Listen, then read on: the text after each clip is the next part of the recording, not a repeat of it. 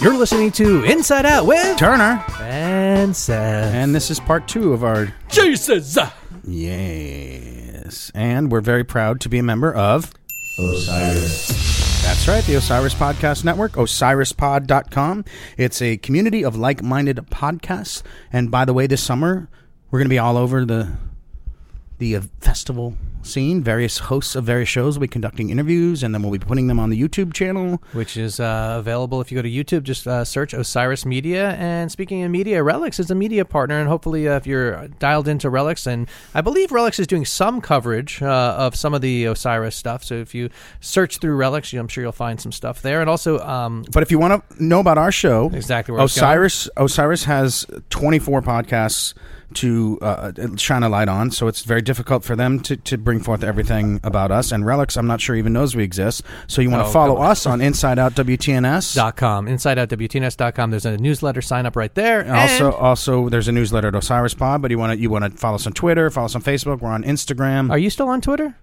Yes. As a matter of fact, David Crosby blocked me. I'll tell you all about my interesting relationship with David Crosby on Twitter. Would you say you got a restraining order?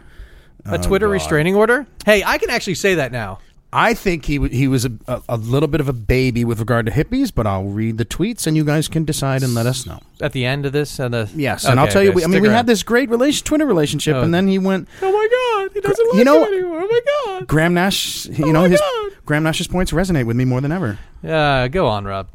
Let's see, we have a couple of Osiris podcasts shows to highlight, like Joe Kendrick, who I actually know from way back and has interviewed John Shane. There's a place called Green Acres Music Hall that back in the 90s, I've referenced it before because that's a place I walked through the fire one night. Something I would never do now. But really cool historic place run by Steve Metcalf, and that the new Joe Kendrick Southern Songs and Stories episode has Bela Fleck and John Cowan among the people talking about it. If you want to follow him directly, South Scenes on Twitter. And also, my boys, Beyond the Pond had Stephen Hayden, host of the Celebration Rock podcast, brilliant writer on rock and roll, and my God, it's an excellent podcast episode. That's like you just listened to 30 hours of podcast this week. What you bring up? Why I mentioned this in the last episode. I'm a little pissed at Osiris for one thing. What's that? I apologize to our regular listeners, but I do this thing called The Purge. I'm going through my collection, mainly cassettes, trying to listen to them and give them all away, and give them to people who will listen to them. Yes, there are still people out there who listen to cassettes, you freaking snot-nosed, overly modern people. But now I don't really have time for that because there's so many great podcasts on this freaking Osiris. What are you doing to me? Oh, my God. My boy Rob's growing up. No, it's not that. Well, maybe it is. That hurts. Hurts so good, though. Jesus gave us a really generous amount of time, and we were backstage in our little room at the Variety Playhouse. Like I mentioned on the last episode, they're coming here to Candler Park June 1. They're going to be doing Red Rocks for the Floozies. Who do you want to talk to when we see them? 5 nights at the Blue Note. We want to talk to Warren, or we're not going. No, I'm talking about Lettuce. Oh, Lettuce? Yeah. Well, Schmeens would probably be the next one up, but not. This is too soon. Later on, I want to talk to Warren, and I have other things that need to happen for us to go to Candler Park. And you already know. Because it's a busy weekend. You're such a princess. I got other things I could do. You listen to podcasts? Go on. You're familiar with working with princesses, aren't you? Hey. Anyway, so at the end of the interview, the last part of the interview, we started talking about tea, and then we got off into a dopey little tangent. I kind of took that out. But one thing that came up was that Marcus King, when we asked him about tea, I don't really remember when that came up, he said he was royalty. So at the beginning of the interview, Jesus calls back before he answers my question. He calls back to that. It's kind of funny. So you know that. And he gives us a little window into what it's like to work with Dr. Dre, what it's like to smoke weed with Snoop Dogg. I mean, there's some cool hip hop stuff in this part, Seth. There are. Do we have any hip hop to play? Do you pull any? And then we have to get all the rights and all that, and it's a big headache. No. I say fuck it. Let's just put it out there. Well, all right, fine. We'll do it the right way. Which is check out our blog where Rob will share you some of the music on a Spotify playlist. How about that, Rob? Yeah, we need to start doing that. How about you do that now? Not to like the second, but will you do that on this one? A Lettuce Spotify? Yeah, with some hip-hop? just a couple tracks from... Well, he does mention a Dre track. Yeah, just stuff that... Why don't you pull some stuff from Jesus and other projects, put it into a thing, and share that to our listeners? Because our listeners might listen to Lettuce and not even realize where else he's been. And sure, we've talked about some of that stuff on the show. Why don't you pull from your notes? So I choose the songs and then give them to you, and you put together the playlist, right? I mean, if you really need me to do that, but you can also Yeah, do that you on can your do something for the Spotify. podcast once in a while. It's not just wrangling... All right, so I guess you don't need my Spotify account anymore then, that I pay for. You don't pay for it. I thought Yeah, I Spotify. You really do? The account that you use, yes. What do I use it for? Obviously listening in podcasts. Researching the show, you ding dong. But we're going on too long. We've got a lot to talk about in the outro. So shall we move on to the? Let us move on. Jesus.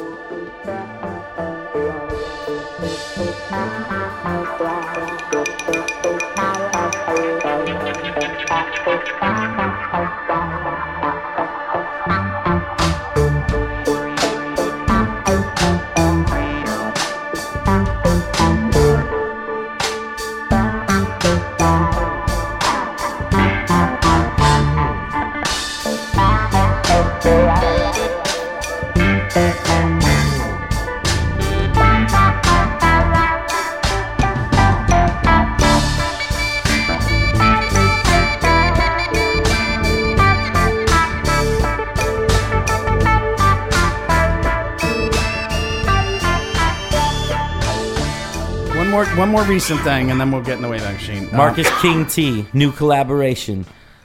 That You don't know who King T is at all, huh? Me? No, it's No. King T. He had a song called Fuck Compton. Fuck I mean, Compton. I remember Fuck Compton. Was he an East I mean, Coaster? that's a crazy thing to say. I would never he say had to said be an thing. East Coaster. I No, love no West Compton. Coast rapper would say that. No, would they? he was a West Coast rapper, but I think I don't know. This is He was crazy. singing ironically, maybe. No, I think he was just like, yo, there's more other places that are hard besides Compton. Okay. Which is true, but Compton is really fucking hard, so I wouldn't talk shit. I mean, but King, that's basically what I'm telling you about King T, is he would say that. I say about Compton people the same thing I say about the Mafia. Great people, wonderful people. Just behind them 100%. Compton! Is Compton in the house? Yeah. So I was just in the house, and I noticed lasers everywhere. Is this Lasers? new with lettuce? Lettuce lasers? Right. Right. When did you make that decision? What went on? And that's got to cost you guys some money. Yo, Blake, did those lasers come in? Oh, shit. We the best music. Lasers. Bam, bam, bam, bam, bam, bam. Too hot for TV.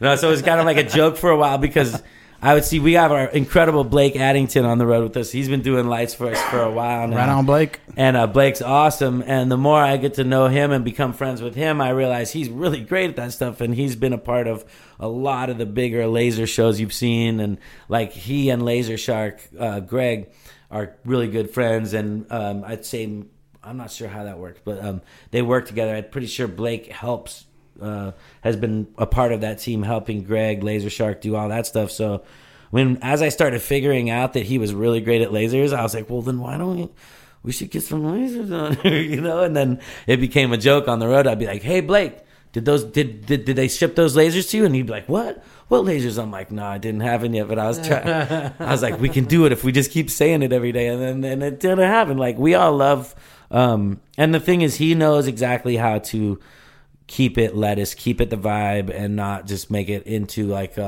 everybody else's show. He's gonna One make color, all green, the whole night?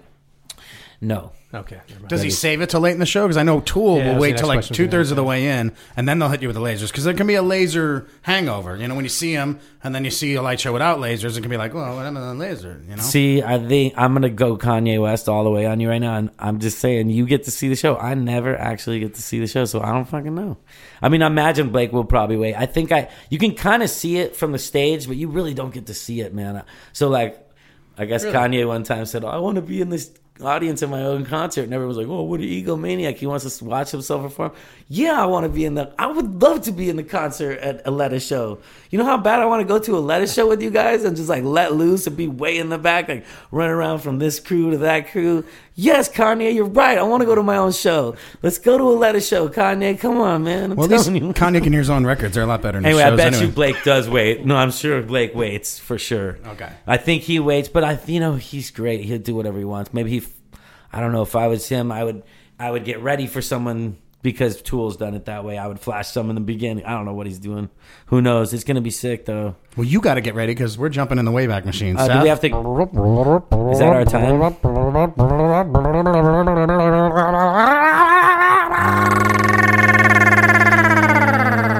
We're going back. That's our time. We're going way back. Like, no, we're not done. We're just starting. We want to talk about your dad. Who's a Christian rock musician, and his band kind of started the Jesus music a movement of the 70s. Kind of ironic that on many Jesus layers. There's a thing called the Jesus People movement in like Orange County, Southern California. His band was Love Song, right? His band is Love Song, yeah. Totally. Still? Oh, yeah. Okay. Yeah, they play from time to time. It was he and Chuck Girard, John Mailer, J Truex. Oh, I'm going to forget somebody, aren't I? Bob Wall, Fred Field. And so Chuck Girard was the other singer in the band, and Chuck Girard sang with the Beach Boys. He sang on Honda, the song about a Honda. It's a badass song the Beach Boys did. So Chuck Girard was like in the Beach Boys for a little bit of that for recordings, and I guess Chuck Girard was this really badass vocalist around town, like studio session vocalist, and so he sang his face off. He still does. So they became this cool group. If you look up Love Song, like there's a song called Two Hands, because I'm sure that like it's kind of generic. When you look up Love Song, you're gonna find out like a billion love songs. But look up Love Song Band, and their old records from the 70s are just crazy. It's got this crazy vibe to it, and like they were just brand new getting into the church, coming from psychedelic backgrounds and different backgrounds, not all psychedelic, but they were in the hippie scene in Woodstock, and they were hippies, and they were coming from a real universal love angle. And when they got and even the church that they got to was like real, like it was just full of hippies. Basically, I feel like the elders, the people that started those movements and those groups of people that would get together, and they would get together on the beach and sing and play acoustic guitars. And I still think it's important to realize that every religion and every school of thought somehow recommends singing using the vocal cords to produce frequencies in honor and respect to the higher being. And I think, wow, this is probably really important. I think it's important for humans to sing, and it's sing with a humble, reverent heart, and like every single religion does that. So anyway, they were coming from this really love vibe movement, and if you listen to these old Love Song records, they're really cool. And there's one called Two Hands, and so I bring that one up because that'll help you figure out which band is my dad's. But Tommy Coombs and Love Songs, one of my biggest inspirations in life when I was young was that band. There was a time when they broke up, and that was just devastating, more devastating than anything ever. So it's always been a huge part of my life. And Lettuce is just always, wanting to be a band forever. And when you're supposed to play together, and I don't know about supposed to, because you can do whatever you want in this world, in this life, but when you have this calling, it feels like we are meant to play, and when we play, it helps people around us have a better life. It's making our surroundings better. It's making me, and I feel like it's making everyone in the band better to do this. So I feel like you should keep those things together. It's not that hard. You can still do 10 other projects if you want. So anyway, Love Song is great, and they had a great drummer. I want to ask about their influence musically, but before that, I gotta know.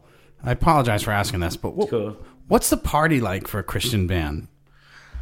Party? Yeah, what's the after show? How's it similar to You mean for like Love Song? Yeah, like is it? Pretty sure they would go. It's just it's getting, my after party's getting more and more like this now. I drink tea and I sit there with my friends that I know I love because I've known them for 20 years.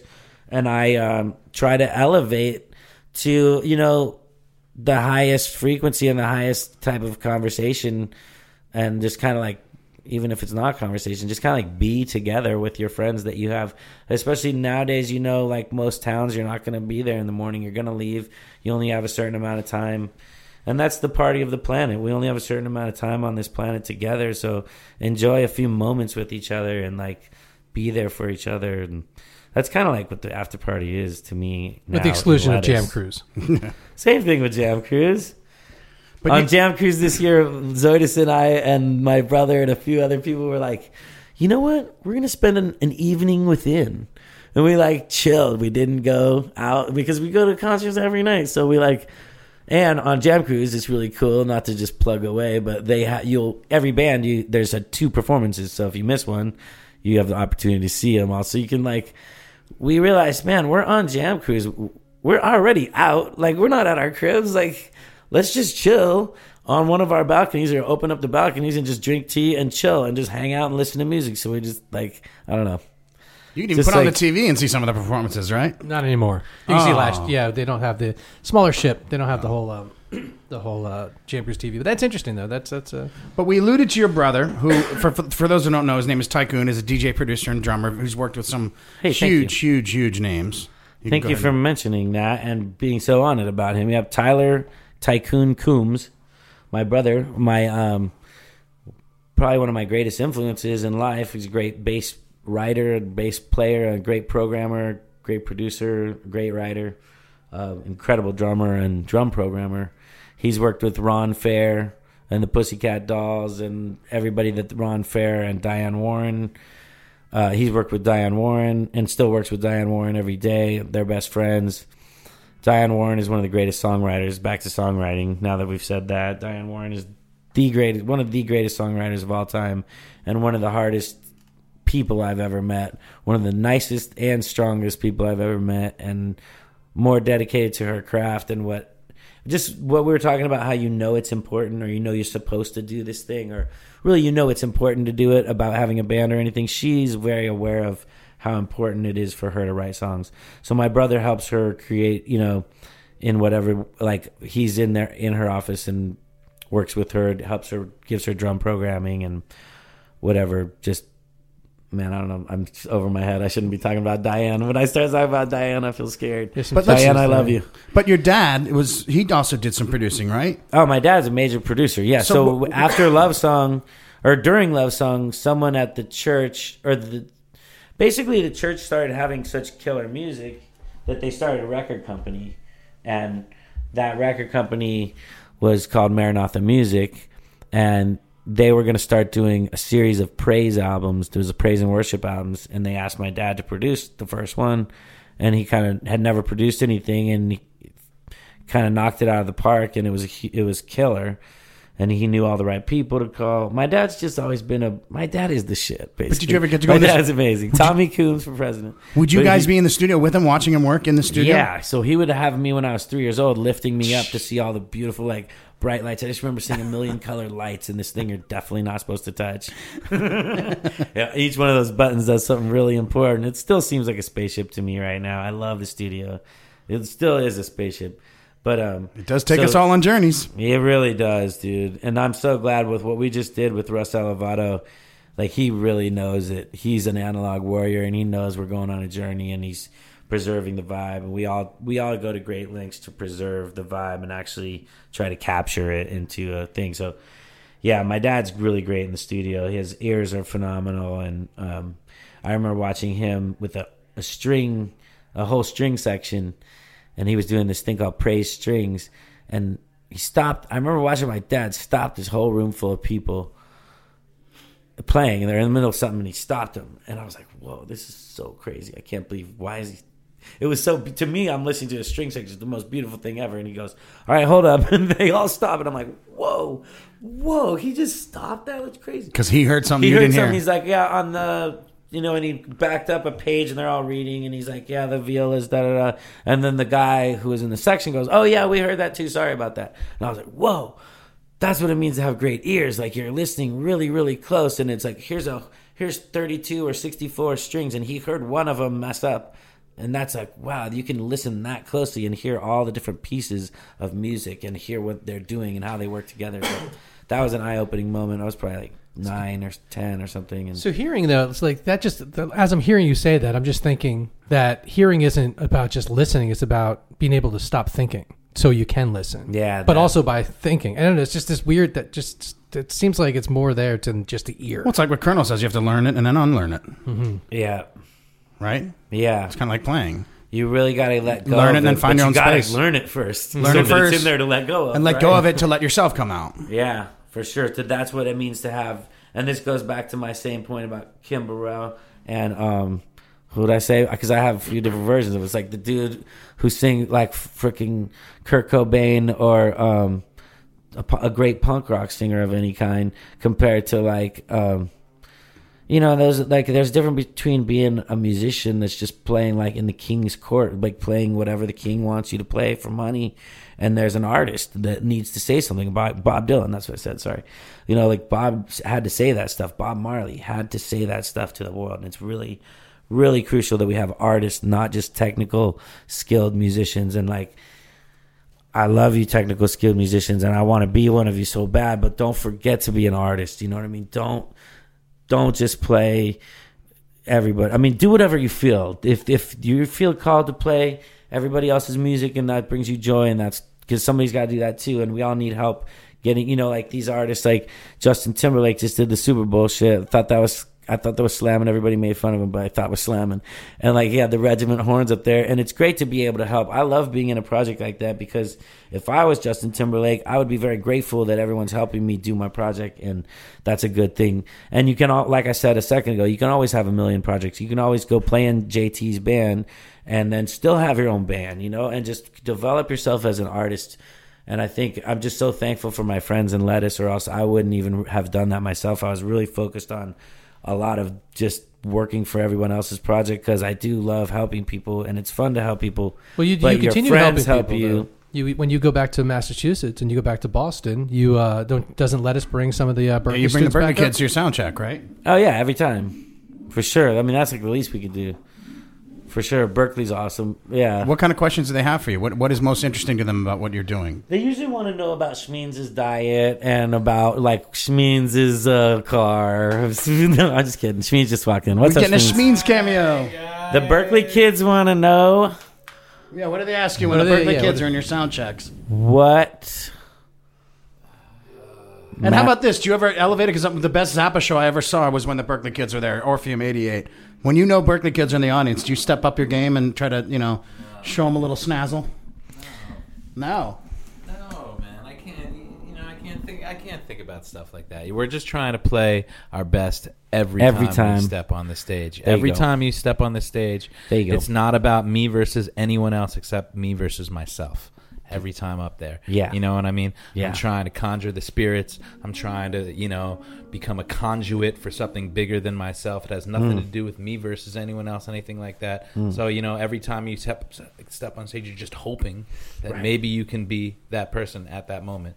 Hey, let me ask you something else Well, before he's you also every time he steps on the stage now, he's also trying to get some diapers for his baby. So mazel tov. Yeah, thank you, sir. I was going to ask, was it hard to leave home being a new dad? Was it hard It's hard to leave home. Yeah. But we do what we do, and I mean, yin and yang of life. I have loves. I have many loves in this life. Music is one of them, and my family is another. And as long as that has balance, I'll be cool. Man. And it makes me kind of rest assured, because now I know that none of us will be out for super, super long at a time. I'm like, yes, Shmeens have another baby. project. Yeah, Yes, you didn't miss 2 a thing weeks at New tops. Year's. It's hard to be gone from home, whether you've just had a baby or not, for extended periods of time. I mean, once it passes a certain number of weeks, you're like, ooh, my own spiritually, Yeah, on spiritually, yourself, really. like just Sure, from yeah. here, being able to play honestly, Just to ground and drink tea in my own crib just Yeah. for 2 weeks is really helpful to what we do, and we come back out here. So, yeah, Simone Rose. Have you ever met his dad? Of course, I've known his dad since I've been like 16 years old. What do you got to say? What do you got to say about Tommy? What have you learned from him? Mr. Coombs, what have I learned from him? First of all, I learned that you could have a beautiful family and be a professional musician, and I didn't really have that kind of influence on me until I met his family, until I met Deitch's family, and I was like, oh wow, maybe I can pursue this dream and have both things that I want to achieve in life. That's excellent. It's true. I remember every time my dad would come home, he would bring us something, like a little tiny thing from wherever he went. So that was a big part of my childhood, is having him be gone. But then the returning. I remember the returning more than anything. I remember there's a time where he's gone, Mom's being really cool to us, and then, yay, he's back, and he brought us a little, what is this? Well, this little thing helps us know where he was.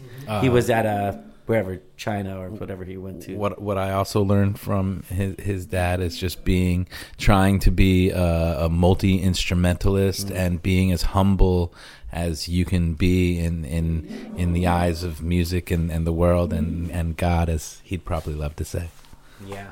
Right on. Yeah. He also kept him from seeing the Grateful Dead too, didn't he? Well, I think that was wise. So Yeah, he's a very wise man. That's what we were talking about. we'll have to have you right? on the show for a full interview Yes, next absolutely. time round or another time. No question. Thank you. I'll get you a new hat too. That was After Adam. the ACL tear, I need one. Two more things. Adam Schmeen Smirnoff there. One last thing on your dad. How did you get to Schmear. work with Whitney Houston and Stevie Wonder? And did you get to meet them? What are you talking about?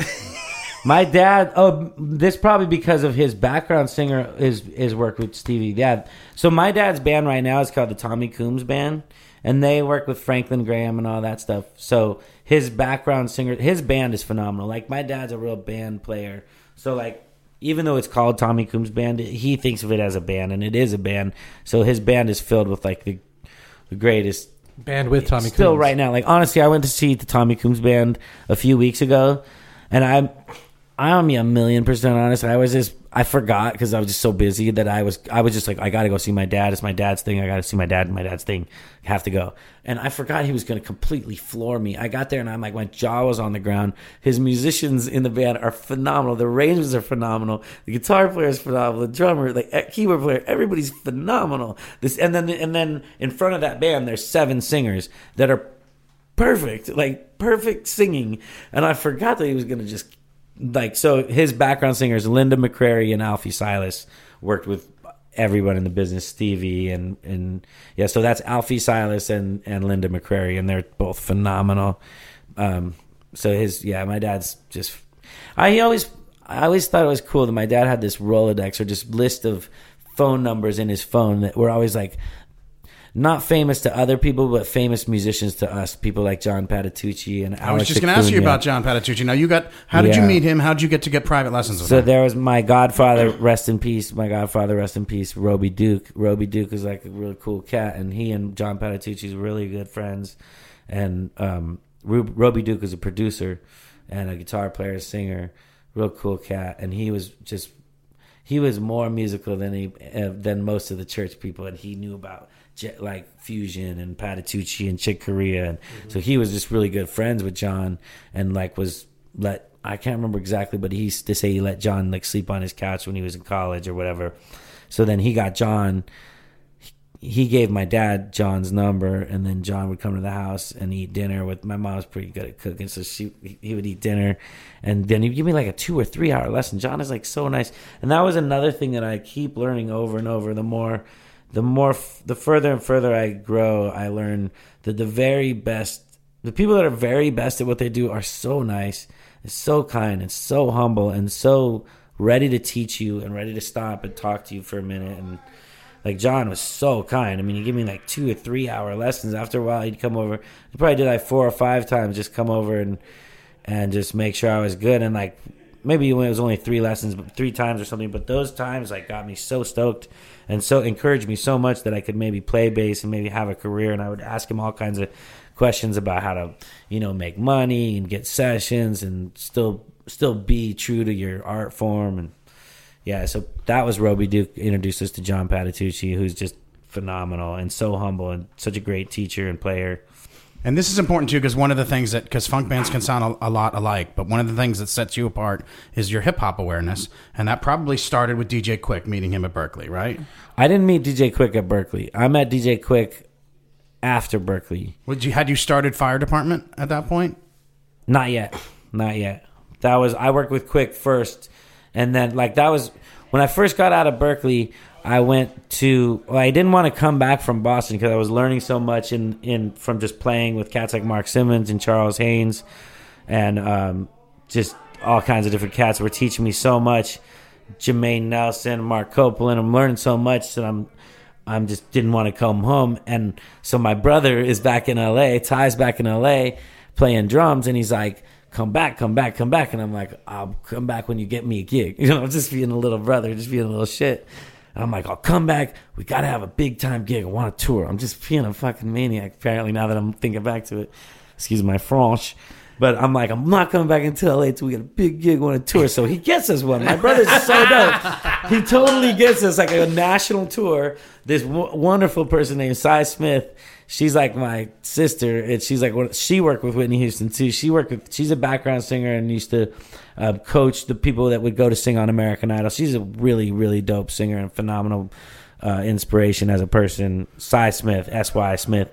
And she took us on the road. She was signed to Hollywood Records, and she was going to open for Macy Gray. Wow. So she got a tour bus and she got a band. And she loves my brother's drumming. She's one of the few people that knows how ill my brother is at drums. And so she's like, I'm bringing Ty. So he talked her. She probably wanted to get another bass player. He talked her into my brother. He's you know. So we did this set. We did the gig with Cy Smith opening for Macy Gray all around the country, and that was a fun way to like experience touring and experience what it's like to be on a national tour. And it was my first time doing it, and it was real cool. Like I think David Bowie came to one of the shows at the Roseland. Wow. Macy was a big deal. Macy was real nice and cool, and it was fun to be in that crew on the road and doing that. So she smokes a ton of weed too, doesn't she? Macy, I don't know. I didn't smoke weed back then at all. I was like, I didn't smoke weed for 10 years. I didn't drink or Make it up for swear. right now. Oh man, I thought you were gonna light that up. If I could, and I don't want to mess up your microphones, baby. No, our microphones like it. Really? A couple quick. Are you sure? Is this urgency for real? Well, I did get to work with Snoop Dogg. We should skip a couple years forward. And I worked with Anthony Hamilton. So all of that led to a bunch of other sessions where I worked with Cy Smith, and then Cy Smith introduced me to this other cat named Mark Sparks. He's an amazing producer from North Carolina, and we did a bunch of records, and that's how I found Anthony Hamilton. And then Anthony Hamilton and I got my brother in on that gig because my brother got me on the gig in the first place, and then they called me and they're like, we want to do Anthony Hamilton's record. I'm like, bring my brother and a couple other people. So we do his record, and we take him on tour. We take him on Ellen DeGeneres and David Letterman, and we had some really fantastic, ridiculous shows with them. Awesome. And Anthony remains an amazing friend and a really, really cool mentor. A cool cat, man. And I don't know why I'm just going to say this right now. There's a song that he never released called Heavenly Love. Anthony Hamilton, Heavenly Love on YouTube. I'm not sure why it's on YouTube, but go listen to that shit before it gets taken down. That song is dope. And maybe we'll get permission to play it. I didn't play on that song. It's just killing. It's actually a really great bass player named Tiny. The chords on that, it sounds like organ, but it's this great bass player named Tiny playing chords through effect on that song Heavenly Love. Anyway, from that session, I snuck over to the other. I was in B, and you're really not supposed to do this. It's against studio etiquette, but I snuck into A, nice. And DJ Quick was in A. There we go. And I walk in with my bass. Actually, again, my brother told me about it. He's like, yo, in A, DJ Quick's in there. Go grab your bass right now and walk in there. Totally got the...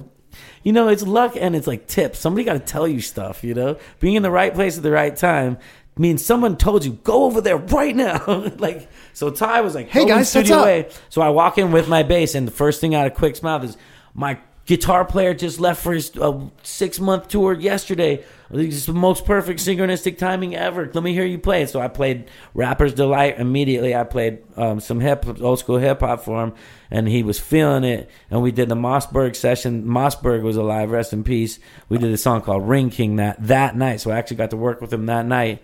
And then from there, I had to like go sneak. I would like go try to find DJ Quick. Was like my mission was find what studio in LA is DJ Quick working at tonight, because I knew that if I could just say what up to him, he would be cool. He'd remember me. But like getting someone to call me back, it would have just been that one session, and that would have been it. But I was like, you know what? I'm gonna keep working with DJ Quick because DJ Quick is doing it. So to him, you're this guy with long hair who keeps showing up appearing at the greatest moments. That's where Jesus comes from, right? Yes, you're right.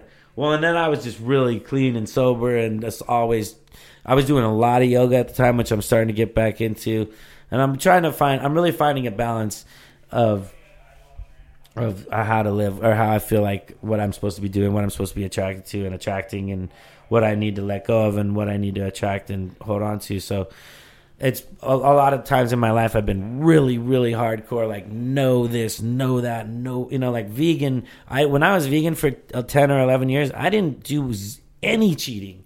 You know, like, and I think that's how I was when I was growing up in the church, in the Christian church. I was as Christian as you can ever be. And then you find out, I don't want to discourage the youth, but like then you find out the rest of the church isn't quite as hard. Like you're like, wait a minute, y'all are having. So wait, every one of you has had sex? Is that what y'all telling me? I'm like, I thought every single one of you was doing what I'm doing because you guys all come here and say you're doing it. So like, I'm literally doing it. I'm like practicing. The self-control muscle is just on flex, just destructional, you know? So I've learned how to really like try to control myself, and like, I know how to do that. So like, I'm trying to learn these days how to really stay in. I want it to be 90% yoga classes and breathing and 10% blunts. You know what I mean? But I want to have a blunt. You know what I mean? Sometimes. And I'm not saying like blunts are super fucking bad for you. I mean a joint. You know what I mean? Whatever. But like, I'm just saying, yeah, I'm starting to see the things that are really bad. Like blunts pretty bad. But if you want to take a puff of one here and there, it's just important to, I don't know. How much of a life of moderation do you live? Life of moderation these days, I'm pretty good at just like torturing myself. Like I don't eat, I'll fast. I've been fasting for the last few days, and it's great. Something about it, I love it.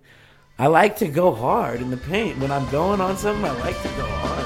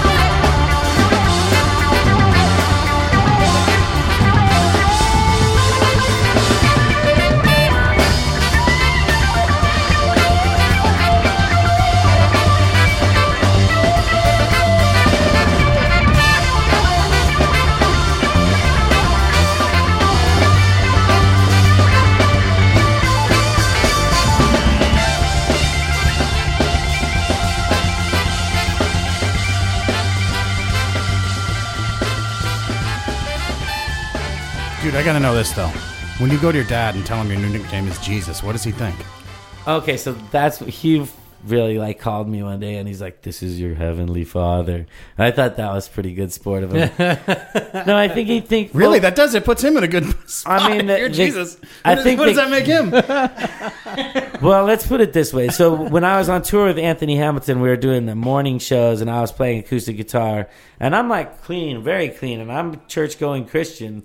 But they're calling me Jesus now because I think that's why Quick started calling me Jesus in the first place, because he had a lot of stuff going on and I was not doing none of it. I was focused on my music, focused on what my job is, there, what I'm there for, focused on my own health and trying to make everybody else better around with me. And, you know, I just wasn't falling prey to any of the traps. So he started calling me that. And then, so I was cruising around with Anthony Hamilton later, and I remember going to like the BMG offices early in the morning, and I'm meeting people, and I met this lady who's someone who's a church person, and I go, "My name's Jesus," and she goes, "No, it's not. What is your name?" And I was like, "Whoa, okay, hold Jesus. on. This can mess with people." And I was like, "Well, no, I'm a Christian. I love Jesus more than most, you know, like And so I think I bring that up to say, like, if you think I'm being sacrilegious or just like making fun of God and making fun of the Jesus Christ character that you worship, I am totally not. This is just a. But did your dad think that at first? No, that's what He I'm was saying. cool He with it. knows me well enough to Okay. know. I mean, he knows that my heart is in the right place with it. Can we answer?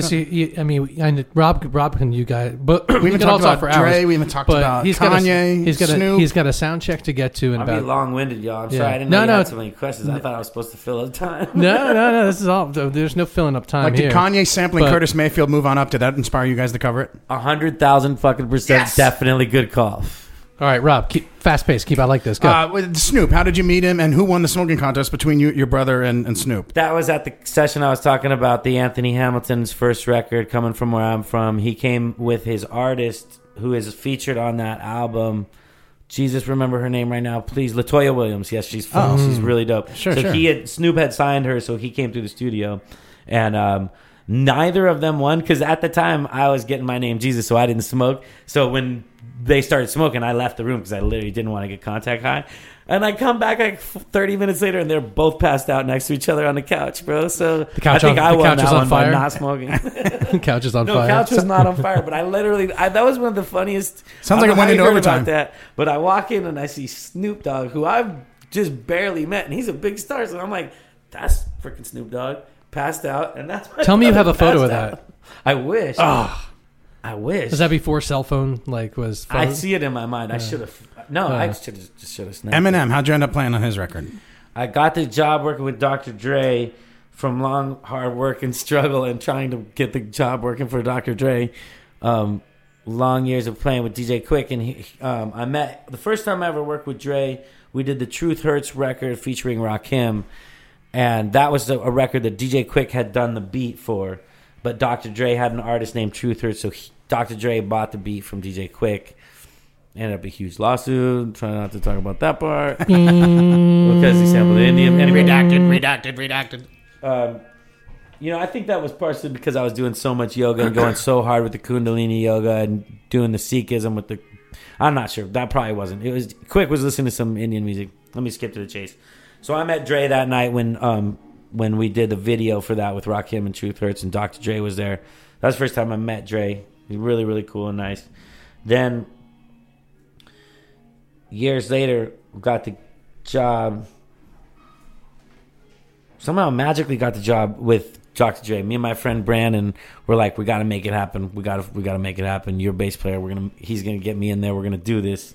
So Brandon and I got an audition, and there was a couple of cats that were playing in there, the keyboard player and the drummer, and they both had put in a good word for me too. Dewan Parker put in a good word for me, and the drummer put in a good word for me too. Nice. So when I got in there and I played, and this is a trip, I had cut my index finger really bad right on the part that you press for the bass, like a week before, like 3 days before, cut really bad with the butter knife into the finger that I'm supposed to be pressing the metal string down. Yeah. And I'm going to audition to see if I'm good enough to play bass for Dr. Dre with a super cut finger. So I have a Band-Aid on it, and I'll never forget the blood dripping down my hand as I'm playing, and totally got the gig. I was so stoked I got the gig because my hand's like destroyed. So how much you on the bass? How much you Anyway. end up interacting with Dre? A lot. We worked together every day for like 90 days or maybe 3 or 4 months. So the first day that we went there, the first day the day that I played with my bloody finger and got the job, I stayed that night, and that was the first night I worked with Dre, and we made a big old hit called Crack a Bottle. And it was Wow. that night we just made the song. We made the beat. There was no words to it, and I thought, wow, I made a beat with Dre. This is the greatest thing that's ever happened to me. And it was slamming. The thing that I loved the most is that it was like a slamming beat. I was like, whoa, we're back. This is happening, because I've been wanting to make this happen for like a while now. And I'd seen the Mike Elizondo and Sean Cruz. Some of these I'd seen their names on Dr. Dre records, like guitar by Sean Cruz, guitar by Mike Elizondo. And I'm like, wow, he uses bass. I'm just like, so I'm in there. I've actually made it happen, and the beat's slamming. And my thought is, wow, I really hope that this beat we made gets rapped on by either 50. That would be awesome. Or that would be awesome. Or maybe like Dr. Dre. That would be amazing. And then all 3 of them get on the song. It's called Crack a Bottle with all 3 of them. So I'm just like, whoa, my mind is completely blown about like trying to make things happen and then watching them happen and synchronistic things. And so that happened. And then I think a week later, he's like, Ems wants to work on his record. Meet me at this address. So I meet him at the address. It's Burbank, Clearport. I put my bass onto a private jet, and we fly to work with Eminem in an undisclosed location in Florida. Wow. And that's a Relapse record. How do they convey what they want from you? Because they have so many fans that would love to know, like we see the Michael Jackson movie after he died, and the way he got out of the musicians what he did, and the loving way he did it. I mean, I've never really seen you've really been in a unique position with this just historical, culturally significant, and musically significant people. Yeah, it's pretty important. I mean, I don't know how much of his process he wants me to reveal, but just how did he pull stuff out of you, and how was he inviting? How did it make you comfortable to bring stuff forward to him? He's just smart, and I think any smart producer will.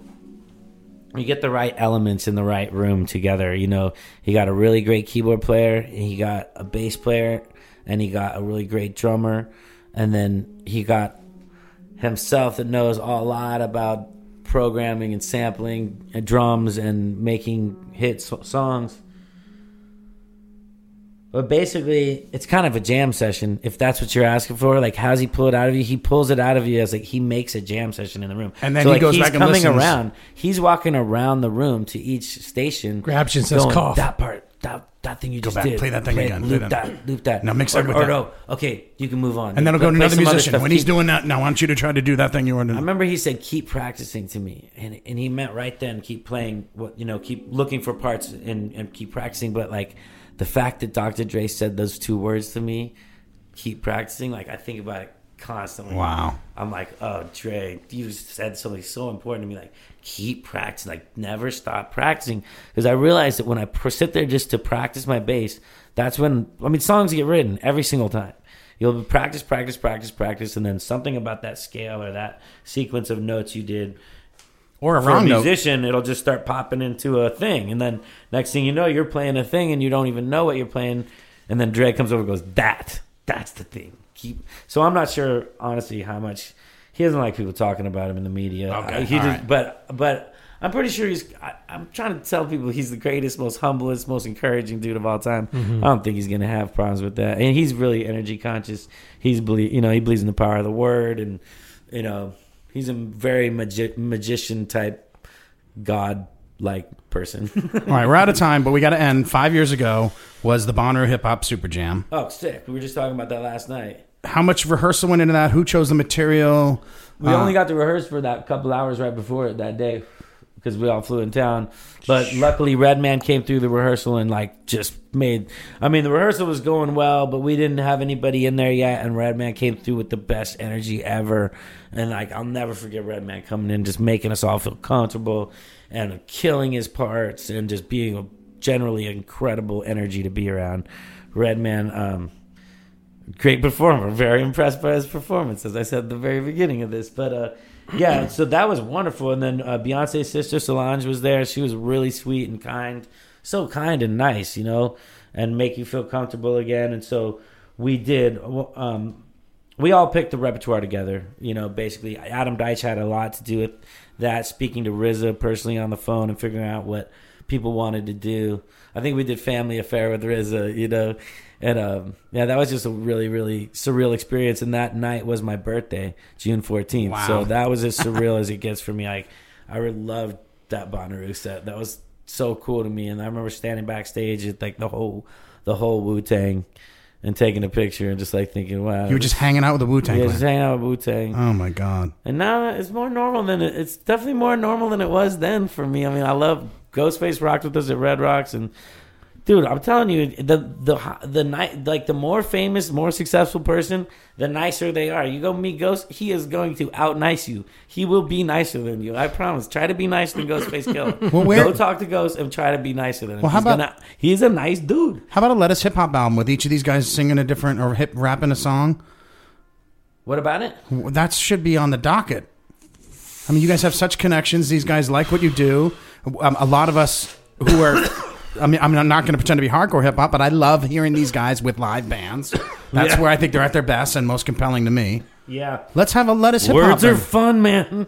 Words are powerful, and the power of the word is a motherfucker. So it's just power of music is something beautiful about not having lyrics in a band is I can go to any country. Lettuce can go to any country in the world and play our music, and everyone understands everything because we play music, man. And music is a deeper language than any language ever could be. Language, communication, we do in so many ways so many of which are nonverbal, and most of the time we're fucking bullshitting each other anyway.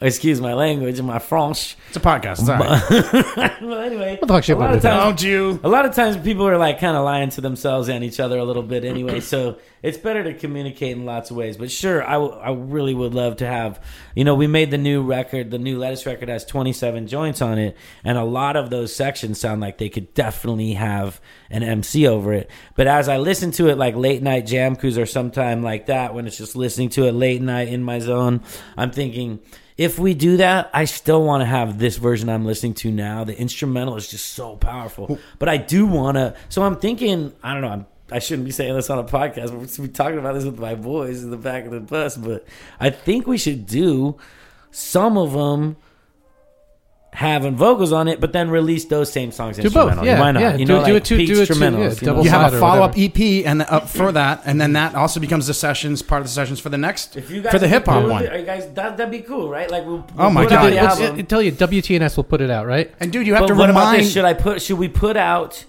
the album instrumentally, and Yes. then after that, put Then out the vocals? After Yep, that, put out yep. the vocals, and That makes so much more That sense. session Yep. can also be the beginning for the next album, which will be a full hip hop one. McFly. And that not just to do it, but also to McFly. remind people who are casual fans that this isn't like other funk bands. We are very hip hop aware, and that is part of what makes Lettuce special and unique and worth seeing every time they come to your town. And There's there's so many things that make that special and unique and make worth like. I know, what but- the is it? What is it? But the hip hop thing's a good The thing. hip hop thing is cool, but it's something about interconnectedness and like that synchronicity thing, like the fact that we all met each other. I mean, I could just go on and on and on about like why, how did we meet? Like what, how many years and different lifetimes came together for us to, I don't know. Maybe I'm putting too much on it. Maybe really humans are supposed to, like, I feel like, you know how some people say there's probably a lot of soulmates out there for you. Once you find yours, you don't want to believe it. You don't want to hear about that, but it's probably true. There's probably a plethora of different people that work really well together at creation, at art, and it's hard to find. It's a magnet, though. It's a magnet, and it brings you all together. And I mean, Yeah, it speaking is. together, I don't want to get in trouble ahead, because Sam. Yeah, we don't it's wanna your piss off it's Hillary your Clinton. sound check. Is it sound check time? It's sound check. So we need to just do one more thing before you practice go. the bass. So Just we're practice going to the go bass. ahead Warm up. and Hurry up. thank you so much for your time with Thank us you, here. Seth. Thank you for I all the appreciate music. you guys so much. Obviously, we could talk Thank you more for the and more. approach, the energy, Thank my friends. the dedication. It's all of us together. I couldn't have done anything at all by myself, and that's Adam Smirnoff, Adam Deitch, Nigel Hall, Eric Krasno, Neil Evans, Adam Smirnoff, Eric Bloom, Ryan Zoidis. You know what I mean? And your dad and mom. We haven't mentioned your mom. Shout out to your mom. My mother, Shelley Coombs, incredible inspiration, and she taught many women how to have babies without drugs and of any kind, without any pharmaceuticals, and just she was a natural childbirth teacher. She's for years and years before taking on a full-time job of raising me and Ty And keeping Trying away to from make- deadheads. yeah, Keeping you away from Shakedown. No, dude, that was a good thing. I mean, she didn't keep me all the way down away from the shake. Hey, man. The shake you got. The shake is around, man. You got the shakedown, dude. Watch out, man. Like Snoop said, when the cops get behind you, park it like it's hot. That is a thing I learned from Snoop Dogg. If you need to park a car, go ahead and park that sucker and just get on out of it. Take a quick walk.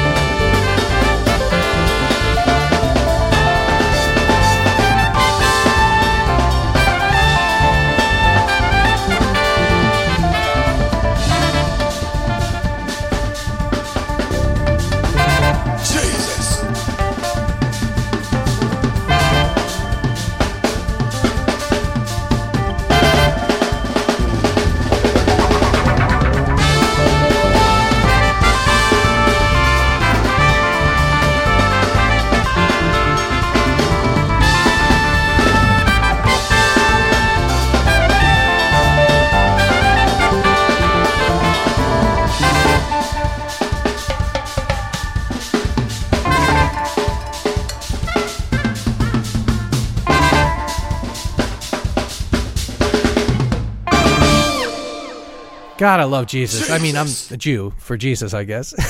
Hey, there's a lot to like about Jesus, whether or not you're religious. He is such a good dude. And I love the story that he gave us about his family, and then I was just thinking about, because I didn't realize all about his dad and stuff. And then we talked to Bobby, Adam Deitch's father. Bobby Deitch. Man, they really should do a project, the Lettuce Family Band, and it's like all the parents. I love that idea, and I think they do too.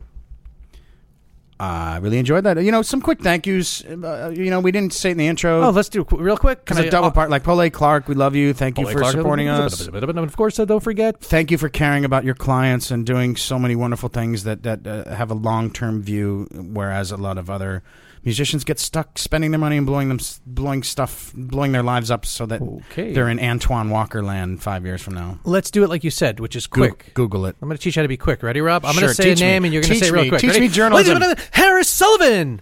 Sully Solano, my buddy. And, love of course, you. Josh Thane. Josh Thane Productions, wonderful guitarist as well. And, of course, Robert Kwan. Migrant Worker kicked ass at Sweetwater. Before we move on, Migrant Worker kicked ass at Sweetwater. Great job, Josh. Way to go.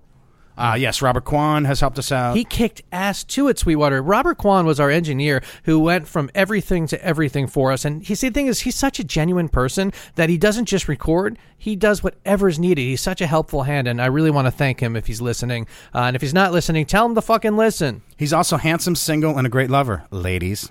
And now it's time to get into why Rob is banned from It's not Twitter. banned, it's blocked. Whatever, dude. And by the way, and I'm told by people who are that if this podcast explodes that it'll change, but I've never blocked anyone.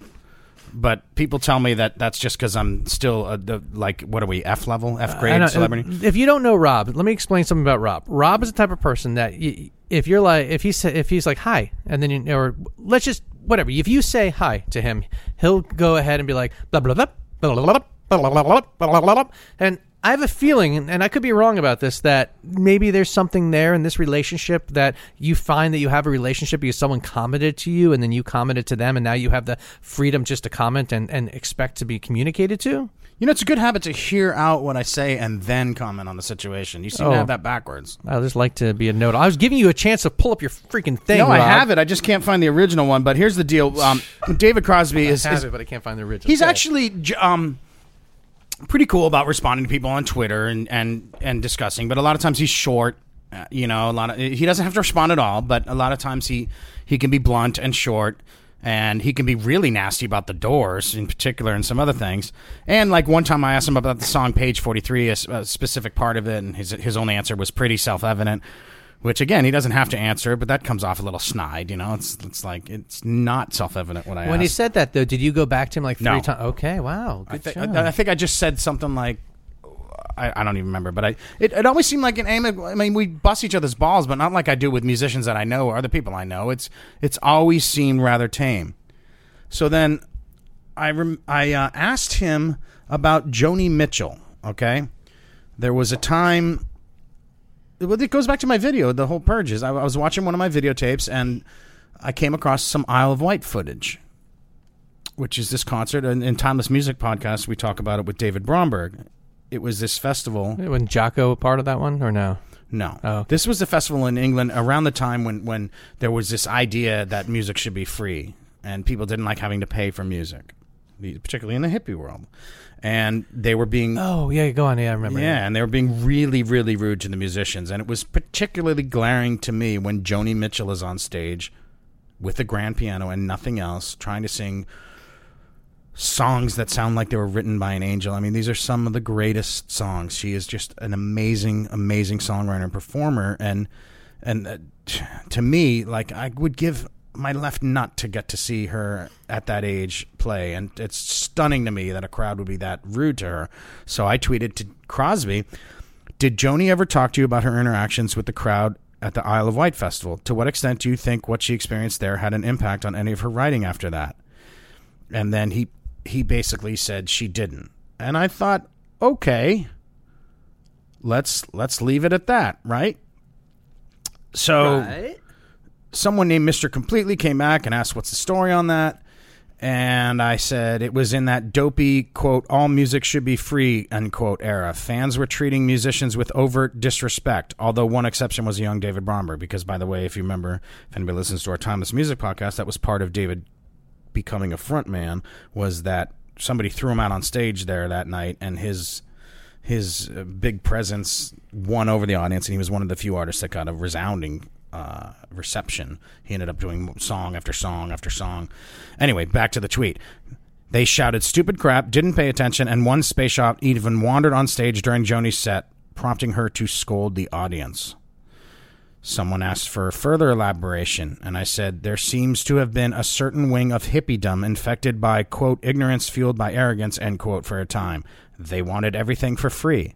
Complete disregard for the people working to provide them entertainment. This attitude is also seen in the Festival Express documentary movie.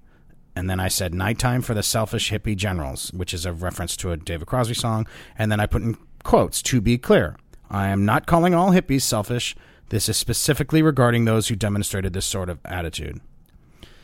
And then someone else, there were other things that went on, but everything was tame after that, you know? And then how did you find out you were blocked? I think I went to respond to something else, and it just came up on the screen. David Crosby has blocked you because I was critical of a wing of the hippie. And the reason I think it's just that is because it had been a week or so since I had interacted with him at all. I kind of came out of the blue because I had come across this in the video. And you wonder why Graham doesn't want to perform with him. But maybe he will. The CSNY should get together in advance of one of these elections and do a tour and get people out to vote and get people registered and all that sort of thing. Is there a way to go on Twitter to see who's blocked you? Because I would love to see how many other people blocked you that you're unaware of. I know. It's usually political extremists, especially the ones who go online and are constantly trying to prove the world how high-minded they are, or the really selfish ones on the other side of the whole spectrum. And when they get criticized and then they try to lump you in with the other extreme, and then you point out that, like, no, that's not where this is coming from, and then they'll still just say, oh no, you're just a liberal, you're just a libtard, or no, you're okay with Trump. It's like, no, I'm someone who wants us to listen to each other and not just shout at each other. So Jesus, the notion that everybody who voted for Trump is racist is stupid. Okay? Get over that. Stop talking down to people. If you want to take down Trump, win people over. Don't just flaunt your own self-perceived high-mindedness. It's self-defeating. It will help him get elected again. Talk to people, not at people. Come on. Wake the fuck up. Well, comedian, HBO, Friday night's political... Bill Maher. So Bill Maher had a guest on the other day. Love Bill Maher. And Bill was talking... he was talking to Killer Mike.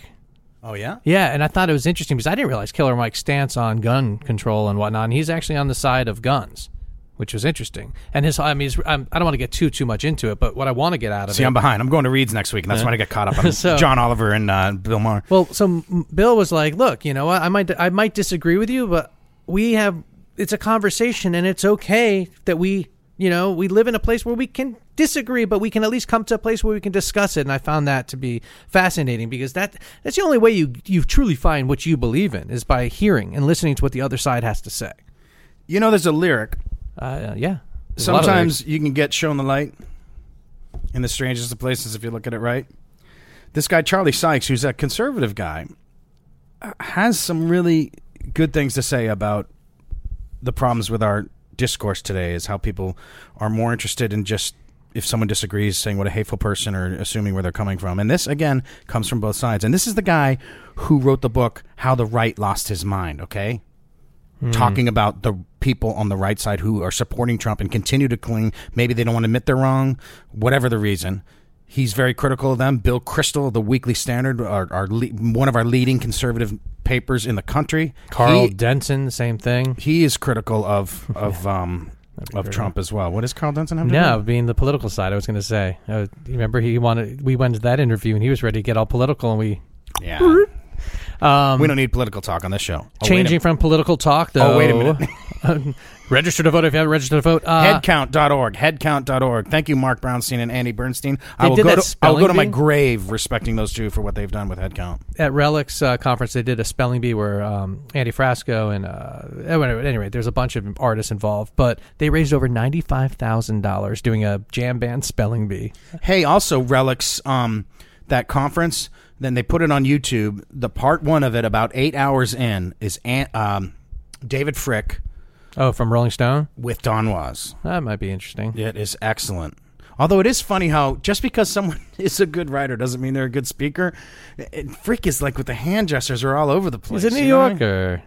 I know, but it's distracting. Just sit there. You don't need to do a ballet show. And But it's a great interview.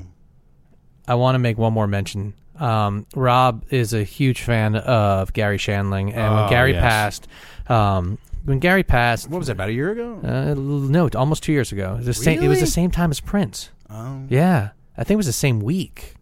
Any rate, though, Larry Sanders Show is like no. probably the greatest TV show. Like I told you in text the other day, it's probably the only show I can say that I've seen every episode at least twice. Well, Judd did a special on HBO. Judd Apatow? Yeah, he's cool. I like that guy. So he did this special. It's a documentary. It's a 2-part. It's long. It's 4 hours. I've yet to see it. I can't wait. I sat through and I watched both. I binged it, and it was so great. Just his story was so amazing. You got to. He really shared the troubles that he had as a person, but also the beauty he had as a person. And later in his life, he really turned to be a mentor to so many. And I don't know, Gary was interesting. Gary also was way ahead of it. Some of this, I got to go back and watch the Cars Coffee, and where comedies Cars Coffee. Comedians in Cars Having Coffee. Jerry Seinfeld. I want to see that. And Jerry, I like Jerry and his I've always liked Jerry, but Jerry's I love just a the good way he dude. dissects comedy. You know what I mean? You'll never hear stupid puns come out of him. He is well crafted, very clever, brilliant approach to joke telling, and he always has. And as he gets older, he is even more wisdom behind what he does, and the way seeing him talk to these comedians and other folks in the casual setting. The Barack Obama one is really good too. Yeah. The best one is Bill Burr. The Bill Burr one, they go have cigars. It's so funny. I love that Bill Burr. Love that guy. Well, anything else we want to talk about? Because we've kind of just We've gone too long. Let's wrap it up. Thanks, everyone, for listening. Don't forget to check us out at InsideOutWTNS.com. And please, I know we say this often and not often enough, really. When you go, just do a review. If you're listening this far, then obviously you probably liked it. Yeah. So review us on iTunes. Yeah, it really helps. It helps all around. Sign up for our newsletter. Sign up for the Osiris newsletter, osirispod.com. We have Michael League interviews in the can. What else? Carl Denson. What else do we have in the can? Who did we just interview a couple days ago? Come on, Rob. Just say it, dude. I don't know. That's what. But we're hoping to others. But these big something. I mean, these public guests are having a hard time confirming stuff with us, which is frustrating and makes preparing properly difficult. So if you are a band and you are a publicist and you would like us to interview and we start talking about it, let's confirm that stuff as early as possible in the interest of the interview being as good as possible when it does happen. Well, I think we just lost 5 listeners, but Nah. Hey. Here's some more lettuce. Togetherness.